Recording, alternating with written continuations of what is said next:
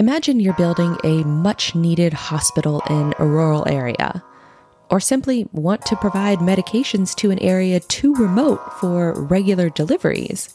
Historically, this has been an incredible challenge.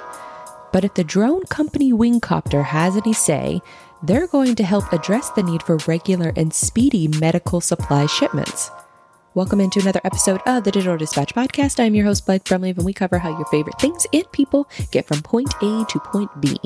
In this episode, I'm joined by the company's co-founder and chief services officer, Angsar, on how Wingcopter is planning medical deliveries in the U.S. via drone.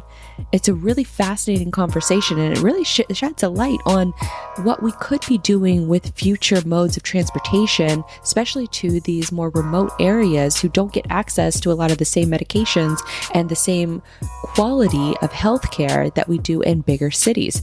It's a fascinating conversation, and I hope you guys will enjoy. So let's go ahead and dive in. Welcome into another episode of Cyberly Hits the Road. I'm your host, Blythe Brumleve, and we are still live at Manifest the Future of Logistics, and we have another cool company to show you. It's Wingcopter. They also have a division here in the U.S., which is Sprite. You can kind of see a little bit of a demo of what we have here. Let's go ahead and introduce yourself and tell us a little bit about your company. Yeah, thank you. My name is Ansgar Kadura. I'm one of the founders of Wingcopter, and we are a German drone manufacturer and also operator. And we have partnered in the US with Sprite. It's a subsidiary of Air Methods, one of the biggest helicopter emergency medical services provider in the US. So that's our setup here in the US now. So take me back to when you first decided you want to found a drone company. What sort of thought process goes into that? Mm-hmm. So the core innovation that comes with our technology was kind of also a driver to it was so special at the time. Back in 2011, our CTO started filing the patent for the tilt rotor mechanism, so our drones can vertically take off and then fly fast into forward mode. And that is the initial spark. And then our CTO met our CEO, Tom, and they immediately thought we have to build a big company. I joined the two of them, and now we are a team of 120 people. Oh, wow.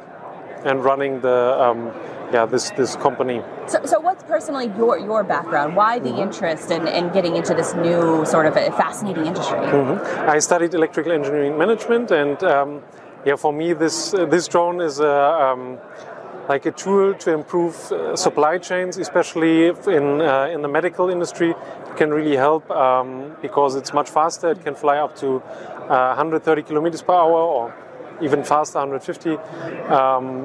And that's something that creates a lot of value for the patients, for the people that are receiving the goods that we are shipping.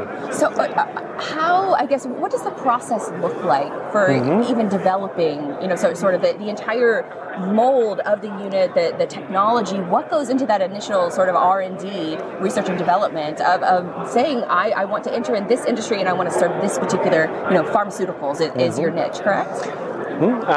So medical deliveries, any kind of. So we are also picking up lab samples, and so these are the most valuable deliveries you can do. Yeah, if a human life profits from the drone flying, then this is probably one of the most valuable deliveries you can do, and that's where we are focusing on.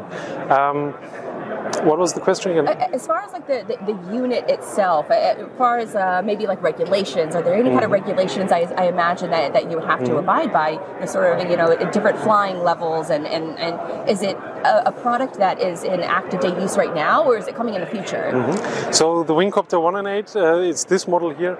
It was developed specifically to meet the regulations globally, but also with a strong focus on the US, where we are in the type certification process since 2 years. So we are certifying this aircraft as a proper aircraft in the United States. In order to run it, you also need a certified aircraft and a certified operator, and that's why we have partnered with Sprite in the US to build up medical operations. So what does the typical route look like? Is it, do you get assigned a route and then you have one of your devices fulfilling that route, or is it a special circumstance each and every case? Or tell me a little bit about the delivery process itself. Okay, so there are different models, but what you described, the fixed route, point-to-point delivery is the most or the easiest way to start, and that's already solving lots of problems. So connecting rural hospitals with kind of district hospitals, that is the kind of operations that we're doing. And so going back to, I guess, sort of the route delivery of it, so where is like the actual product being stored? Is it this part of the drone itself? Yeah, so we have the payload pod below. Wow. You can hold it also. It's very lightweight. Yeah, wow, that is surprisingly lightweight. Yeah, so it's made of glass fiber and the hooks of carbon fiber, so it's very much. Perfect. Yeah, that looks pretty. I mean, it's not heavy at all, maybe a pound. Yeah, it's supposed to fly, so it has to be lightweight. And so I assume that this part opens up right here. Yep, I can also show it if you hold it. Hold it? Yeah, like this. So, yeah. Oh, cool. Fits like up to 13 liters. You guys can see inside of that, but that's essentially what it looks like. That's cool. Yeah. And yeah. So say you're a big time hospital in a bigger city, and a rural hospital needs a delivery and they need it quick. So what does sort of that process look like? Is there somebody within the hospital that's operating the drone, or do they contact you as sort of a third party? What does sort of that process look like? So in order to run drone deliveries, you need to have a professional operator. Yeah, so it's kind of an airline. Yeah, you need a kind of airline setup to comply with the regulations. So it's unlikely that the hospital will run such drone service themselves. And in our setup, we are running it. And in the US, we have partnered with Sprite to build up extensive drone delivery networks. And they will be the operators. So they would be almost like the third party, I guess, pilots that would operate the machinery.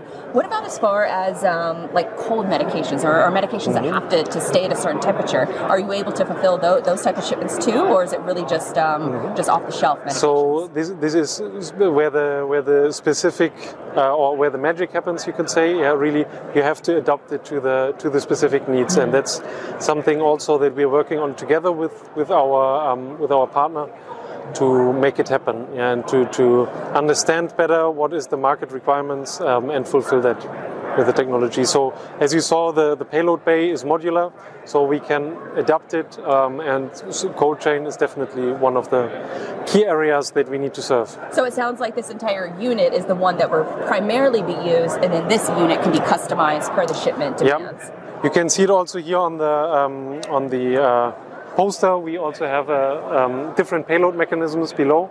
So this one is now the fixed box for two-way deliveries, and we also have the triple drop mechanism where we can deliver up to 3 packages to different locations, and the drone can kind of lower them on a winch while hovering. Oh wow!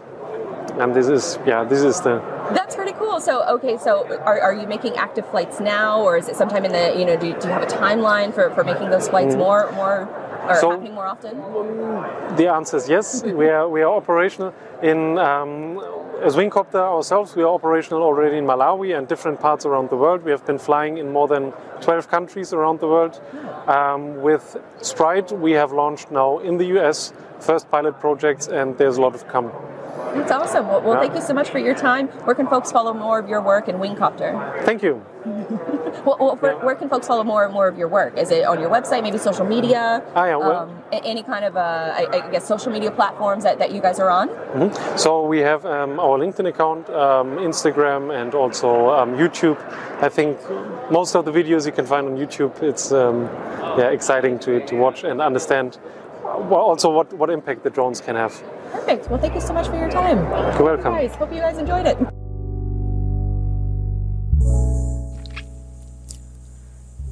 I hope you enjoyed this episode of the Digital Dispatch podcast. And if you did like it, I would love if you could rate and review the show on Apple or Spotify. It'll take you like 2 minutes of your time, but it helps a ton for a creator like me to be able to show that review like a badge of honor. And it also helps the show get discovered by others. If you'd like to see more of my work, head on over to digitaldispatch.io. I've got some new content collections under the resources tab for folks who are freight brokers, truckers, carriers, freight agents, and also a best of collection for how to fix your website and how to fix your marketing. It's all completely free. And again, that tab is under resources over on the digitaldispatch.io website. The website also includes some links to our social media accounts along with my products and services in case any of that is of interest to you. Once again, my name is Blythe Brumleve, and I thank you for sharing your attention with me today. Until next time, have a magical day.